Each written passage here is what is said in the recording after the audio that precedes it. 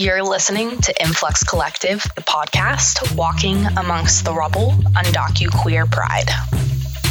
I'm learning to let myself fall apart. I take pride in being a survivor. I hate the American dream. My name is Corey Bradby-Rudd, and I'm one of your co-hosts. And I'm your other host, Diana Gutierrez. We started as a queer poetry reading series, but basically our mission is to connect LA-based poets, promote queer events, and provide a space and a platform for queer creators and queer content. And Influx is a place for audience members to hear stories that reflect their own and for performers to find an audience that understands. Support our programming at Patreon. We are at patreon.com/Influx Collective without an E. Hello, everyone. My name is Diana Gutierrez, and I'm here with Jennif Tamayo. They're a queer, formerly undocumented poet. So yeah, let's get into it. So I normally like to start with checking in, and then also what are some things that you'd like to share about yourself, or just aside from your poetry? Yeah, absolutely. Thank you for starting that way. I'd also like to hear about you as well, and how your day's going, and a little bit about you. I think one of the most important ways to start for me is where I am and what land I'm on, and I am on Ino and Saponi or Kanichi Saponi territory, currently in this space-time known as North Carolina. I'm outside of Greensboro, but I am on and always will be on stolen Indigenous territory. And so that's always how I like to start. I am holding a crystal quartz stone for clarity so that I can be clear in my answers to you, or not even clear, just be present in my answers. I love talking about practice and about poetry and getting to know other people.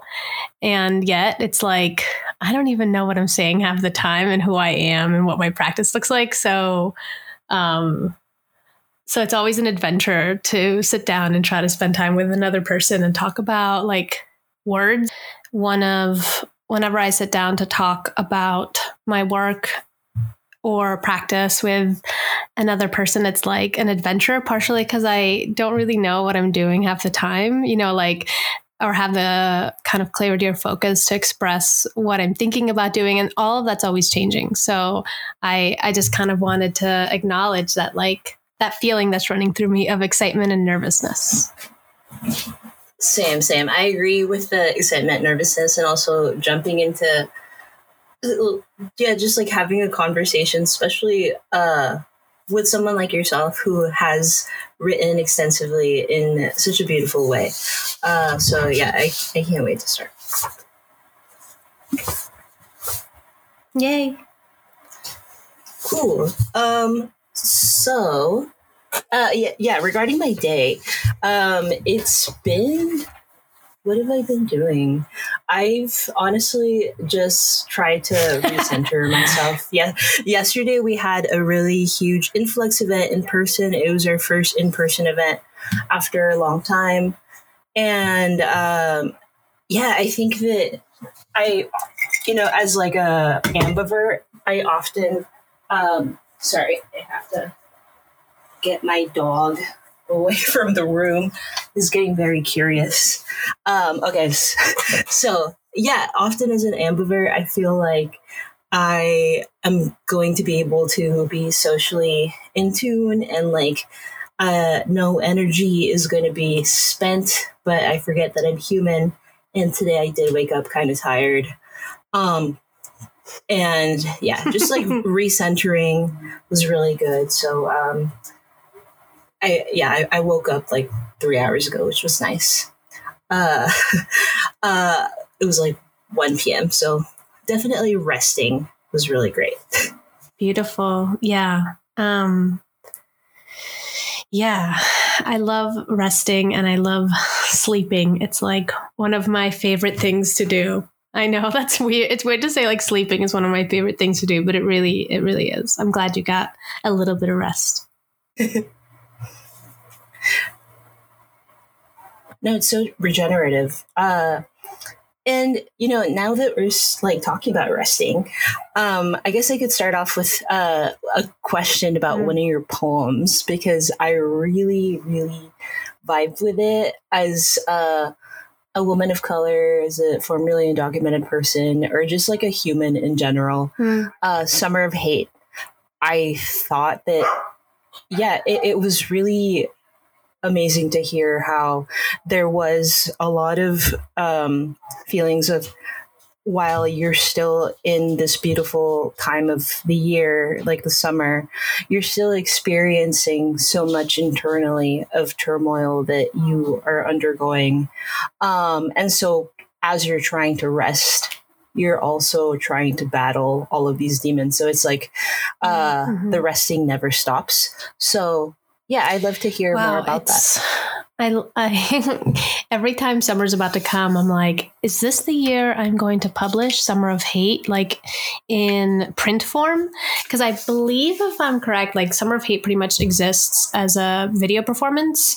I've been looking for it to find a more permanent home, and yet that poem is really, it's just like so slippery, and I love it because it's so alive. It's always changing. Like every summer of hate, like I come back and I'm like, is this the year that Summer of Hate is going to solidify itself and tell me what it's trying to say or do? I think that poem emerged out of a lot of, it was like maybe when I was living in New York about 10 years ago, I started writing that poem. And it was really about when I first became more seriously part of a politically active community against, police terror in New York City. And police terror against Black people in particular. I was thinking about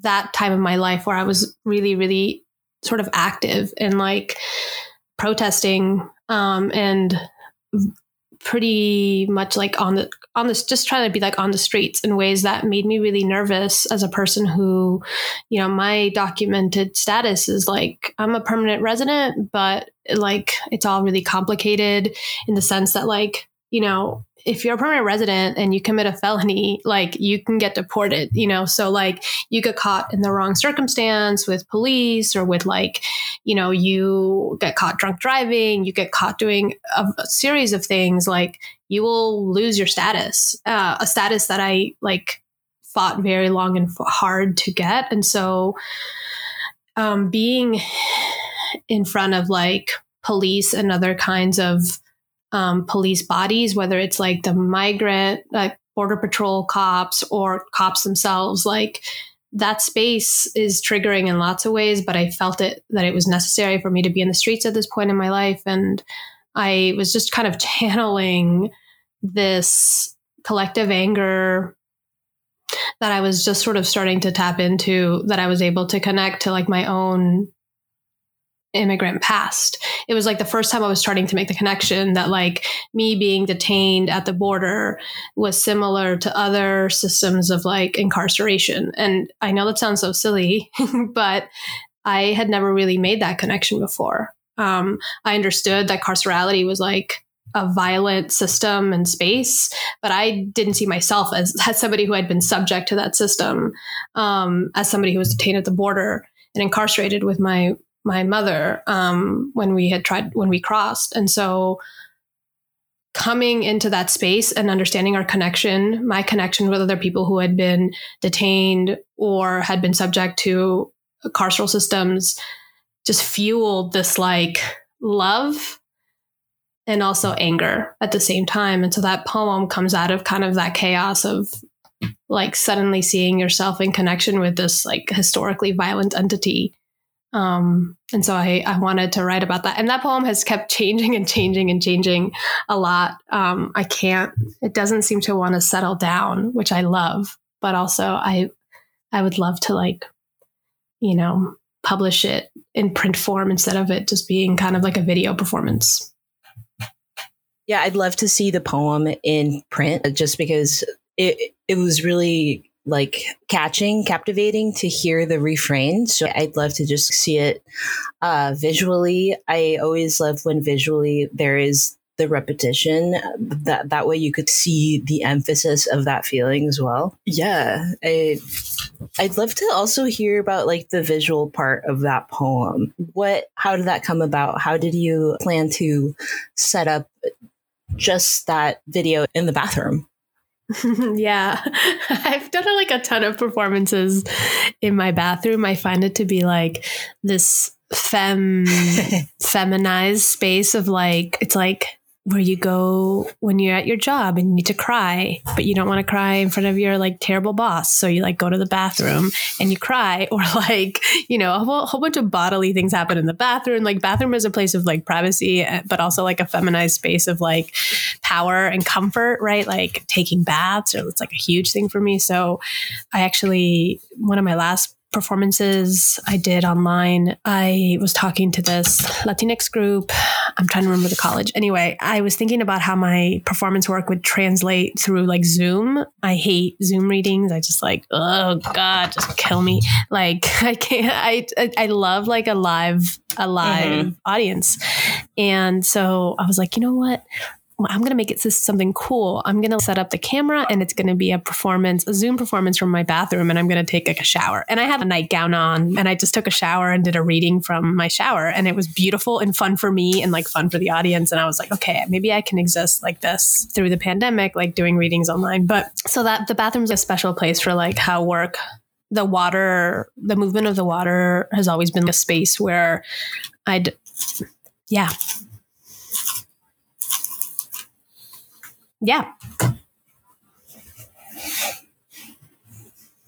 So I did a performance from the shower, and the sort of movement of the water and the watery energy of a life force, the way that water connects different bodies of land, the way the water is connected to my body, like all of that is sort of an important creative energy in my work. But Summer of Hate came from wanting to publish this poem, but knowing that it wasn't ready to be a printed poem. It wasn't ready to be in print, but it did want to be shared somehow. It was also a commissioned piece for a gallery in California. They had asked me to come up with a piece, and I thought, okay, maybe the poem wants to exist as a video poem. And so my partner and I often collaborate. They work with photography and moving image. And so we use it as a space to collaborate. And what you're seeing in that and Summer of Hate, that video, are live improvised projections. So I'm literally holding a projector and projecting images through my bathroom walls. And I was thinking about all of the things that I want projected into this bathroom wall, whether it's actual words, whether it's images of sage, whether it's images of my own body refracted. There's images of like this egg yolk in terms of the kind of limpia, like a cleansing of the body. And so I just kind of played. A lot of my work comes through like improvised play and seeing what appears in the improvisation, in the playfulness. And so I just held this projector with all these images that I wanted to see and just kind of danced with the projector in my bathroom. And that's how the visual kind of came about. And I knew I wanted the water in there and also my body. And I wanted just to make my bathroom into this beautiful space of both a place of release and also a place of repair and recovery. And because the poem deals with so much intensity, I thought that if the poem could live in the bathroom, it might be able to rest a little bit. And so that's where that idea kind of came from. Wow. That was all really cool. I really like what you said about, I remember seeing this post today about how when we're younger, we really are not expecting to spend that much time in bathrooms crying when we're adults. And I felt that. I was like, I never imagined, like when I was younger, I imagined like becoming older, but never really, recluding to a place to feel safe. So I definitely vibe with you on that, about how sometimes you just need that private space, but also like have it be yours for the time that you're there. And also that it's a feminized space. I think that there's something both communal and private about the bathroom, because there's also like public restrooms. And I remember like working at a law firm. I worked at a law firm, an immigration law firm, when I first got out of college. And I'd go in there and cry or just get away from somebody. And then there'd be somebody in the stall next to me who would be like, "Are you okay?" You know, somebody I didn't know. And that, maybe it's an illusion that it's like a private place, or maybe it's also the way that we know that there will be people before us and after us in the bathroom. I think all of us do. Like, we all have bodies, and our bodies are things that cry and shit and piss and want to soak in water. And so I would say that probably, you know. Yeah. The repair and recovery of it, of all of our areas in our body, definitely needed. Also, as far as the images that were projected onto the bathtub and the water, you said that they came from a feeling of like refraction. Can you explain that a little bit? Yeah, I think some of it comes from, I think a lot of times when I am working in that way that's led by the images that I want to see and images that I find pleasurable or pleasing to see, at the moment of the making, it's a lot of it is just like instinctual, in the sense of trusting my senses, my sight and my sound and the things that I want to hear, without understanding too much of the sense of what am I actually trying to say with this particular image. And I really, in that video, I really chopped up my body in ways that I think in the moment I was processing something I didn't understand about this feeling of being my body being refracted, my body being in pieces, my body processing information that I'm still processing. And only now do I kind of start seeing that video as like me putting the pieces of my body together into ways that are sometimes like grotesque and sometimes beautiful and sometimes contradictory, and finding a sense of pleasure inside of that coming together of my own body. And so a lot of it isn't about, in the moment, it's about trusting the images that are coming to my head that I want to create and put into the world, knowing that 5 years later, 2 months later, 10 years later, I will make sense of that thing in a different way. And I think a lot of it was about allowing my body to exist in pieces the way that sometimes I feel like my spirit exists in pieces. My spirit is refracted back from like my homeland to the current place that I am, an uninvited visitor, and trying to make sense of that refracted, fractured body, not as like this wounded, broken thing, but a body with a whole bunch of openings that has a whole bunch of possibilities. So I want to go back to the conversation about your body in not just like the poem, but also in your work in general. I was reading the interview that you had with Cornelia Barber, and you were talking about, she asked you a question about how, whether you relate to your like a political body or your language body most. And then you said that they're both really intertwined. And I hope I'm not chopping that up. And I thought that, you know, as a formerly undocumented person, I felt so much like resonance when I heard that, because yeah, it's like your body is this space that holds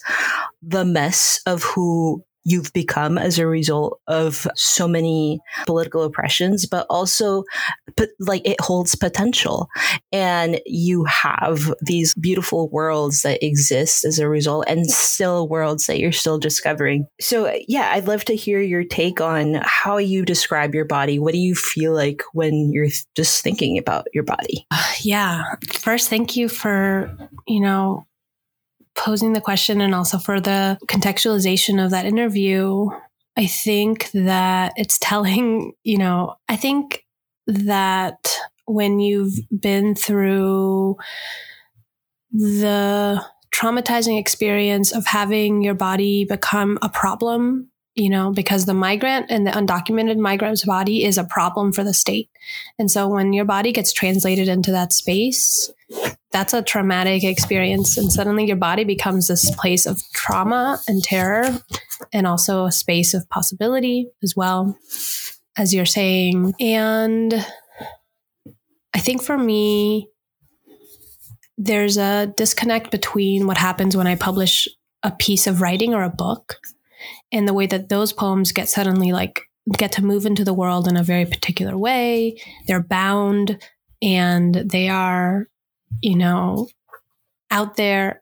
And a lot of the times, the reason I bring performance into my poetry practice, I see them as connected, is because my body wants to kind of experience some of the liberatory and expansive feelings that my poems get to experience. And so that's why I turn to performance a lot, to be able to let my body be a little bit free, even if only for a moment. That's the beginning of an answer. The questions around the body are always really hard for me, as somebody who's experienced sexual assault, physical abuse, who's both witnessed it and experienced it. And, we should probably make sure to give a trigger warning at the beginning of the interview. As somebody who's experienced that, it's really hard for me to think about what my body is trying to process that my poems are creating space for. So in some ways, it's like I, as a poet, write the poems, but sometimes I think the poems write themselves so that my body can process something, either whether it's in performance or in the writing of the poem itself.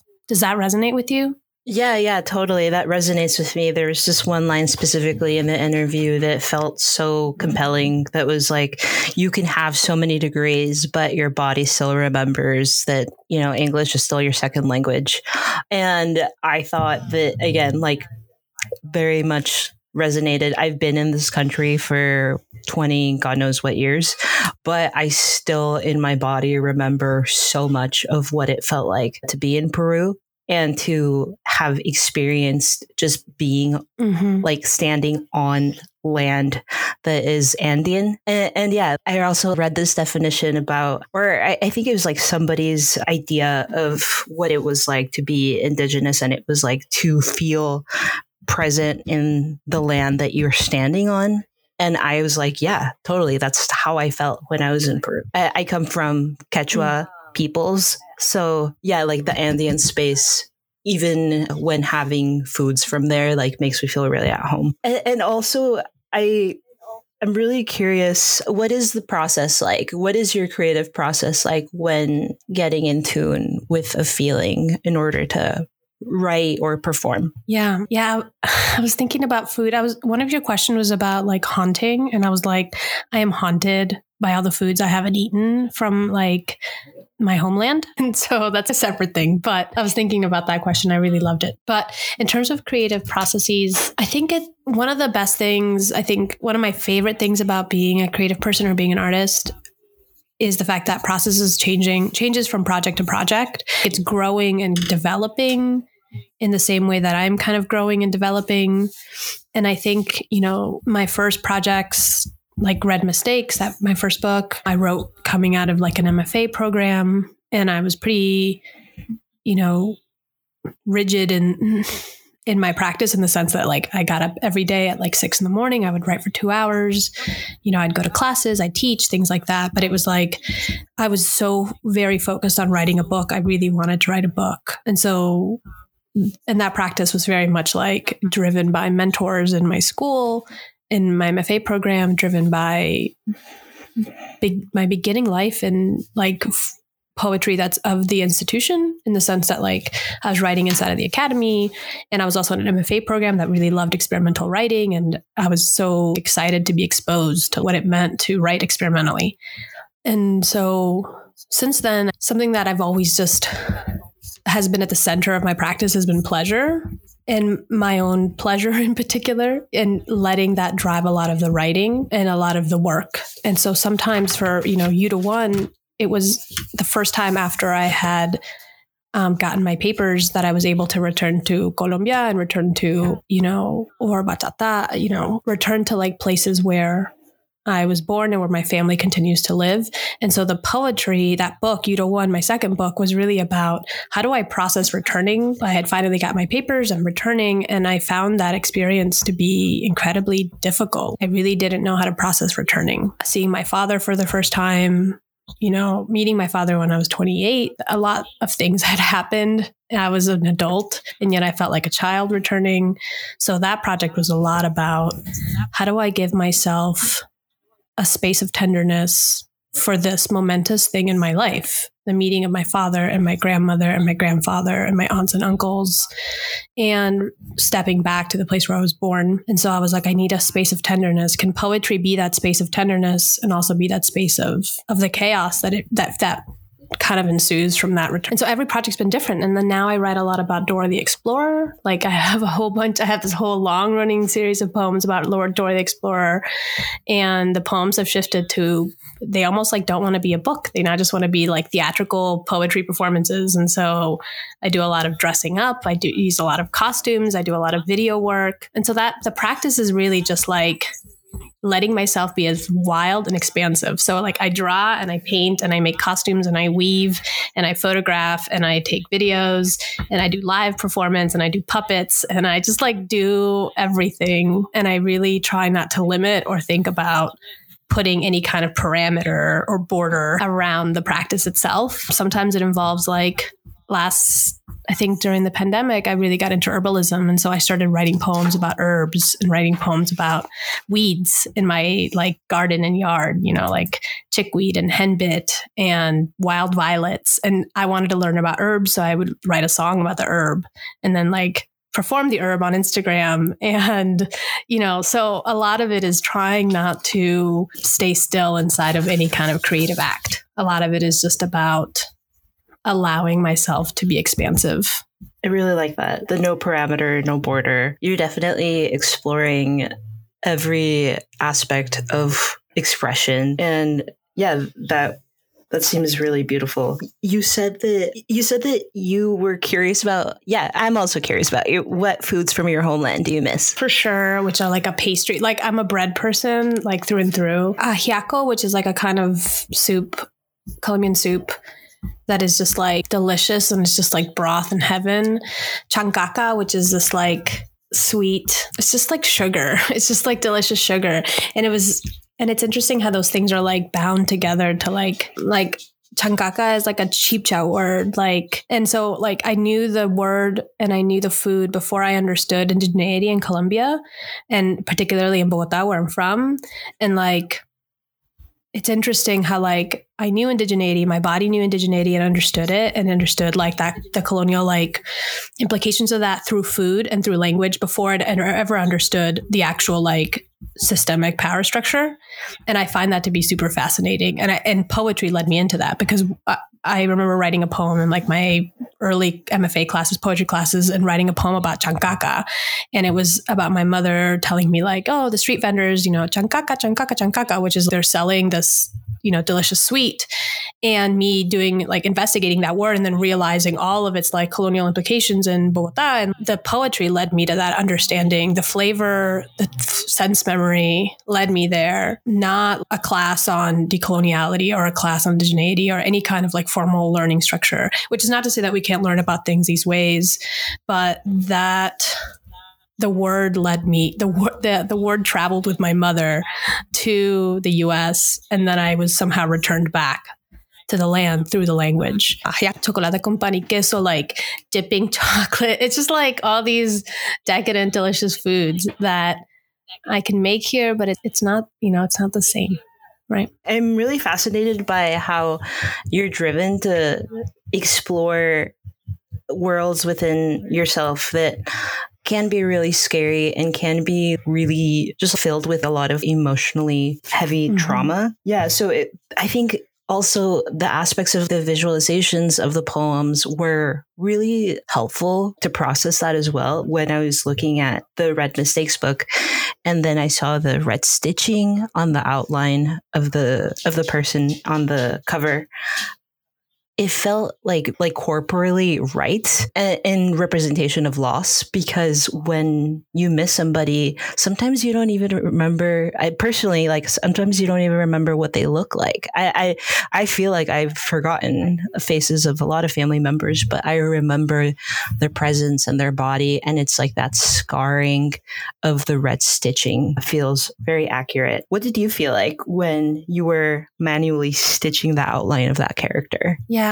thank you for that. Like, kind of, that reading is so beautiful, that loss and the scarring and the presence inside of the loss. That's a really powerful reading, and thank you for that reflection. That figure, it was so interesting when I saw your question about that figure, because that a lot of that, the Red Mistakes book was about playing with the mistake, both the linguistic mistake or the misspelling or the dropping of words, this quote unquote broken English, whatever. And that figure is actually, there's another image in the book, and where I kind of, with stitching, outline the figure of my green card, my permanent resident card. I would photocopy it and then stitch into it a whole bunch of different ways. And I would outline myself, in that image.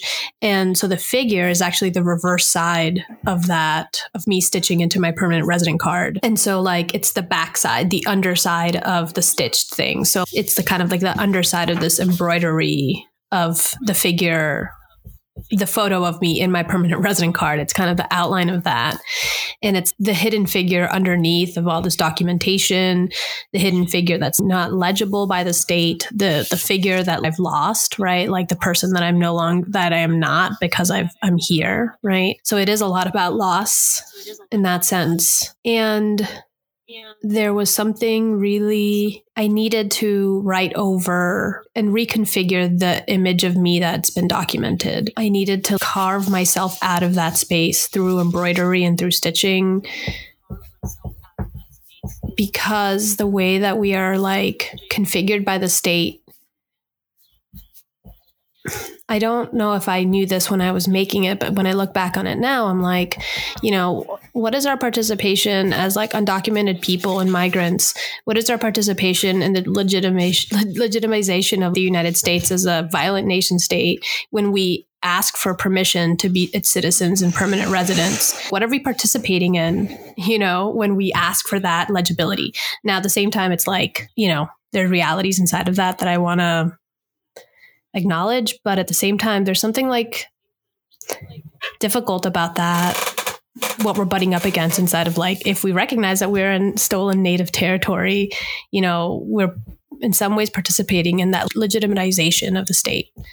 So that figure underneath is like the rebel, or the part of us that's still haunting, and it's still going to resist and refuse the state, right? Like, yes, sure, you can give us papers, but we're not going to forget, and we're going to fight, and we're going to resist. And so maybe it's an acknowledgement of that underside. And so that kind of creative act that comes from the creation of these embroideries or whatever, I'm happy to be thinking about that with you now, because I don't know if I was thinking about that when I originally was kind of making it. I just needed to know that there was another self, another subject beyond what the ID card that was given to me said I was, and what my name was and where I came from. Like, I needed another figure to emerge that was resisting all of that.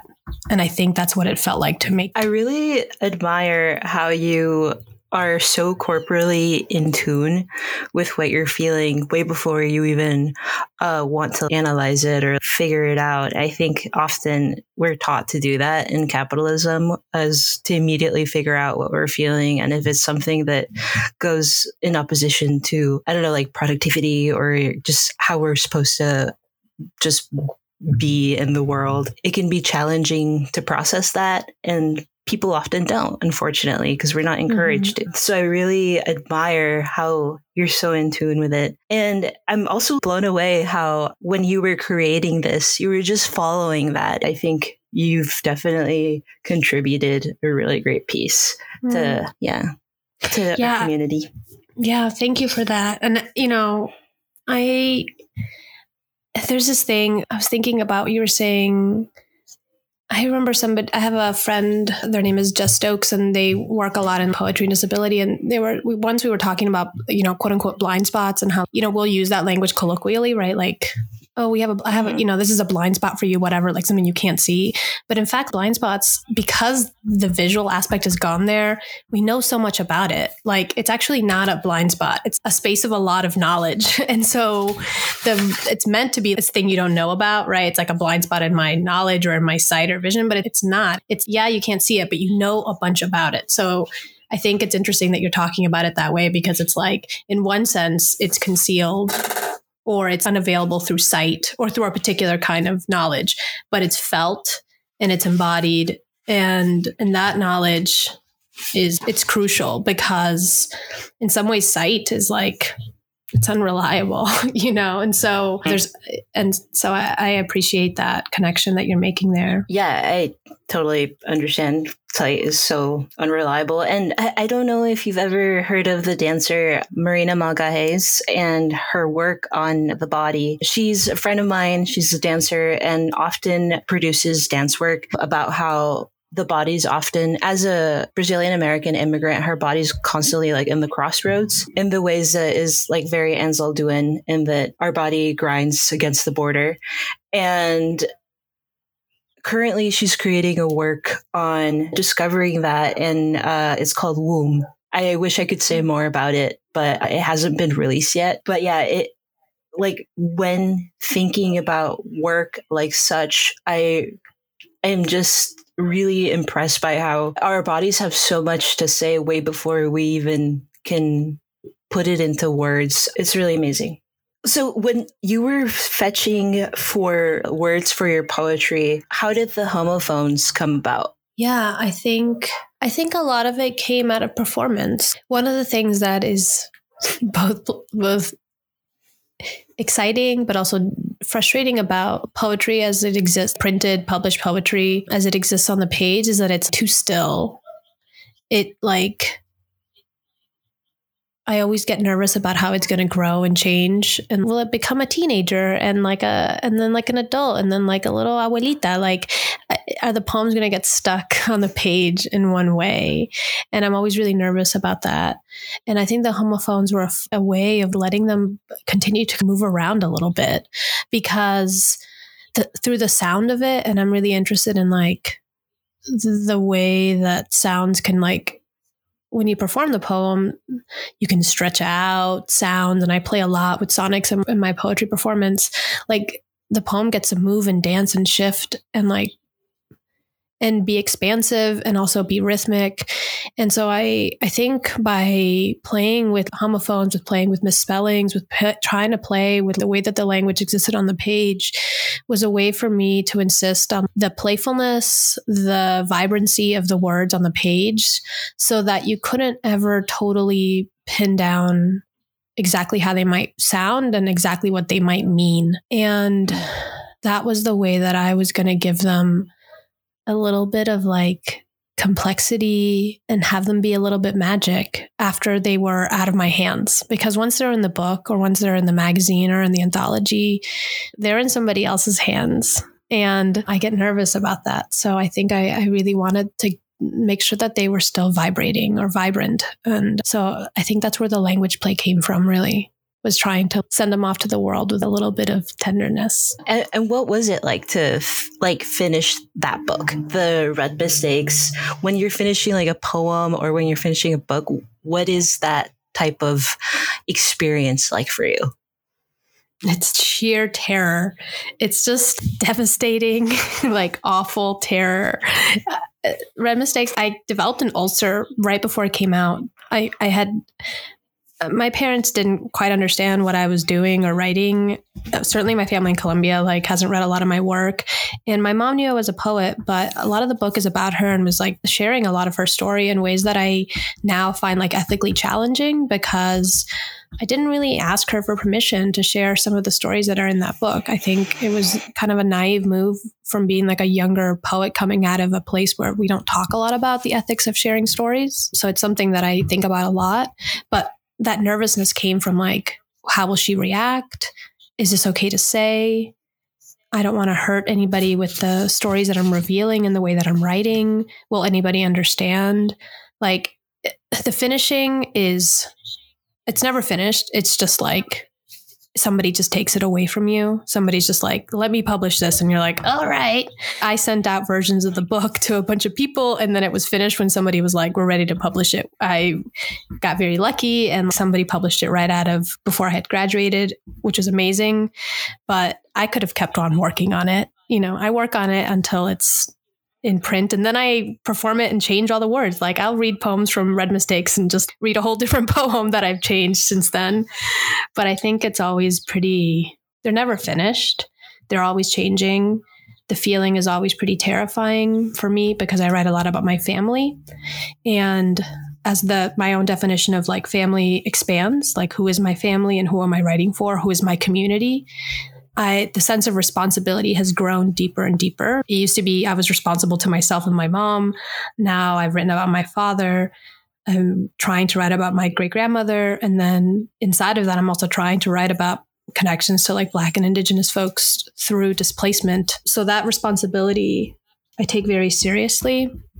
And it's always very scary and vulnerable. I always feel very nervous about wanting to make sure that whatever I'm putting in the world is ready to do the work that I want it to do, which is about liberation or the possibility of liberation. And so I've only grown more and more like anxious and scared whenever I put poems out or work out. It's also like loving and wonderful personally, because I do feel like a lot of love and accomplishment, but mostly it's about, is this poem ready to fight? Is this poem ready to take care of someone? Is this poem ready to do the work it needs to do? And I'm not ever really sure, and I don't want to let anybody I love down. So there's still a ton of, it's just terror, just like straight up terror forever. So yeah, it's, that's part of it. Yeah, I could imagine that. Personally, like I don't have a book out, but when I was finishing your book specifically, there was that terror of like, okay, when this ends, what do I do? Like, how do I just sit with myself? And so, just like entering that world and coming out of it, so different than the actual world that we live in now. Reminds me of the open veins of Latin America. Like, and about Galeano's statement that the world is upside down. Like, this is not how we're supposed to be living, for sure. And then, like, this podcast started because especially as an undocumented person, formerly undocumented person, I felt like during COVID and during the time that I was getting my papers, it often felt like we were walking through fire, walking through rubble or something that was already destroyed. And we ourselves were trying to just like make sense of that and create a whole new world through it. So yeah, that's why I decided to call this series Walking Amongst the Rubble. I'm wondering, what does that mean to you? How would you interpret that through your own lens? I was thinking about this. This was a really hard one. I thought about this a lot. I was like, and in my mind, I like to think a lot about materiality and material conditions, and the rubble felt like such a palpable image, right? Like the debris and like the detritus and then like the crumble of the rubble. And to me, that rubble in my mind, it was always like pavement or like crumbly cement, like the structures of like civilization. That was the rubble for me. And then I started thinking about, how roadways and pavement and all of that is made of like fossil fuels and plastics. And then I thought about microplastics and the way that they live in our bodies forever and the carcinogenic aspect of that. And like, we are inside of the rubble. We are among the rubble. Like, it's next to us. It's inside of us. It's underneath of us. It's in the air. Like, the rubble is everywhere. So I feel like what I liked about that image and like to walk amongst the rubble, a little bit, some of it is about recognizing the real danger that exists right now, the real precarity that exists right now that can't be denied. No matter how much pleasure I feel in producing some of the poems. The poems are about a devastation, a communal, ancestral, colonial, settler colonial devastation that we cannot separate ourselves from, or I cannot separate myself from. No matter how much enjoyment or pleasure I get from writing the poems or performing them, we are living inside of like the legacy of settler coloniality, which is devastating and painful and ongoing. And so we are inside of that. We are inside of the rubble of that, like the legacy. And so to continue to walk inside of it, to continue moving forward, acknowledging the devastation, but still moving forward inside of it, whatever that might mean for us individually or collectively. I think the duality of that image is what speaks to me, right? It's like both to acknowledge the devastation and then to continue. I'm like 39 years old, so I've been writing poetry for a long time. I've been being an activist and a community organizer for a long time. And I still feel like that drive for what is possible, which I think I feel more now than I did when I was younger. And I feel that because I'm inspired by spaces like this and conversations like this. I feel like that image of walking in the rubble or walking amongst the rubble, I think is really powerful in the fact that it points to both things, like the devastation, but also the drive for something else, even if I don't know what that other thing is. Yeah, it's almost like as undocumented people, and I hate to be ableist because I think that what I was thinking was probably a little bit ableist, but that drive and that sense of breathing we get so used to it that we normalize just walking in the rubble as well. And so I really like that your poetry is adding to the archive of like undocumented and immigrant writing in the sense that you're exploring aspects of pleasure and rest and really humanizing how we've been written about as undocumented folks, as immigrant folk, and you are wrestling that incredibly. And it's a force. It's a force. You definitely your poetry is such a force. So thank you so much for just putting your work out there. Thank you for reading, for being part of it. Yeah. This podcast is brought to you by the City of West Hollywood's One City, One Pride LGBTQ Arts Festival. Each year, the City of West Hollywood celebrates Pride with its One City, One Pride LGBT Arts Festival, which runs from Harvey Milk Day, May 22nd, through the end of June Pride Month. Yeah. So I'm wondering, would you feel comfortable reading a poem or in any way sonically producing it so our listeners can experience this? Yeah. Wow. Yeah, absolutely. I'd be happy to. Axel Dent's Mother. To take a photograph is to participate in another person's mortality, vulnerability, mutability. I. Migrant translate document. Mother. But I'm not feeling this book as a death. I. Bellicose mother, remove me. Mother. No, I've forgotten everything. I. Disfrace identity in orgasm. Mother. Who will do that work? Who will be the author? I. Suitors do not forget mistakes, okay? That was Axel Dent. I haven't read that poem in a long time. God, I love that poem so much. Thank you so much. Glad. Yeah, experiencing that poem sonically and also visually, and I'm guessing also in a performative way, it all of it together is such a re-experiencing of speaking to somebody in English, in a language that's not your own, right? Mm-hmm. I think as immigrant folks, we've often been around family members that don't speak English well, and that can look very 2D to the world of the English speaking world. But to us, there is a compassion there because we know what it's like for them to have to speak a language that's not their own. And so I really value how this poem is doing justice to that explanation of this isn't our natural language, and this is and there's a reframing of how to see that conversation as well. When you speak English, what do you feel now as a 39-year-old? I feel like that English, like Spanish, is a colonial language, and all I want to do is I want to terrorize it. I want to break it apart, and I want to, this thing about the naturalness of it. It's not natural to English speakers either. Like, the language is always morphing and changing. It's nobody's to own, and it's nobody's to police how we speak a certain language. And so part of me is always just like, this language is alive and changing, and I'm going to change it the way I want.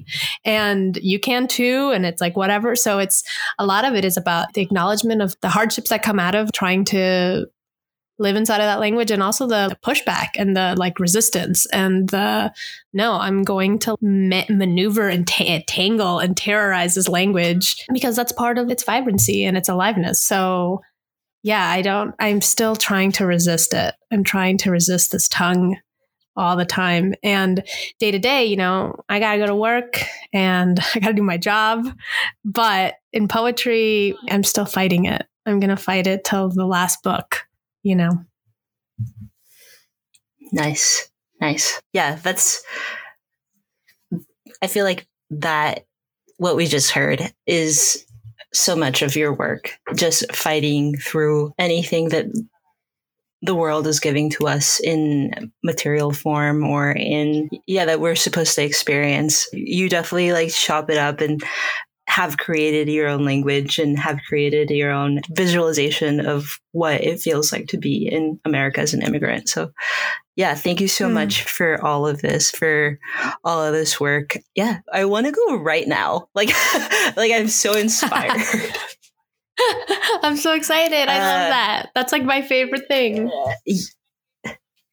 Yes. I just in creating language, especially because I feel like as you're getting older as an immigrant and you are creating a new space for your lineage in a world or in a space that wasn't yours to begin with, it can be really hard to see what that will manifest into. But when knowing that you have all the tools that you will need with your senses is really validating. Absolutely. Yeah. You had this question about publication, and I was really interested in talking about that because I think one thing that starts happening, at least for me, that I'm sensing now is that as a gender nonconforming femme person who's entering their 40s soon, the space for me to write books and create is suddenly a lot less open to me as somebody who's no longer super young. And that's something that I did not expect in my early poetry career. I feel it palpably, the sense of oh, you've said what you've had to say. And I'm like, no, there's more coming. And especially somebody who's trying to exist outside of the academy and exists outside of universities. Because technically, it's hard to name poets in their late 40s who are not also university professors who are still publishing and making work. And so trying to carve out the space for myself has been really the next chapter in the phase of my creative life, which is how do I continue to write, make my weird ass poems, because my poems are weird. My performances are weird. They're not going to be in the New Yorker. Nobody wants my shit in the New Yorker. I can't be I'm terrorizing English. That's not my place. I don't want to be there and they don't want me either. So it's where do I exist? As I get older, as somebody who's I'm not eligible for DACA. I never was. And now I don't need it. But still, there's this weird space in which I'm still haunted by my own crossing. I will never be able to naturalize for very complicated reasons. My status is super precarious, even though I'm okay right now, And so it's how do I continue talking about the way that it never ends? The trauma of being undocumented, of being detained, those things never end. And I want to know what that story looks like when I'm 45, when I'm 50. I want to have books that are able to speak to that. And so it's for me, one of the things that I'm thinking about that made me think about this in relationship to your question was about turning to of all things, like self-publishing as a potential space, because it means having total control over how I publish, when I publish, how I can distribute, how much money I'm able to make from my books or, performances, which is very interesting because it's not the phase that I thought my poetry career would go towards. But knowing that I can do that and following actually other poets, younger poets particularly, move towards that, being like, fuck it, I'm just going to publish my own chapbook because I want this book out there.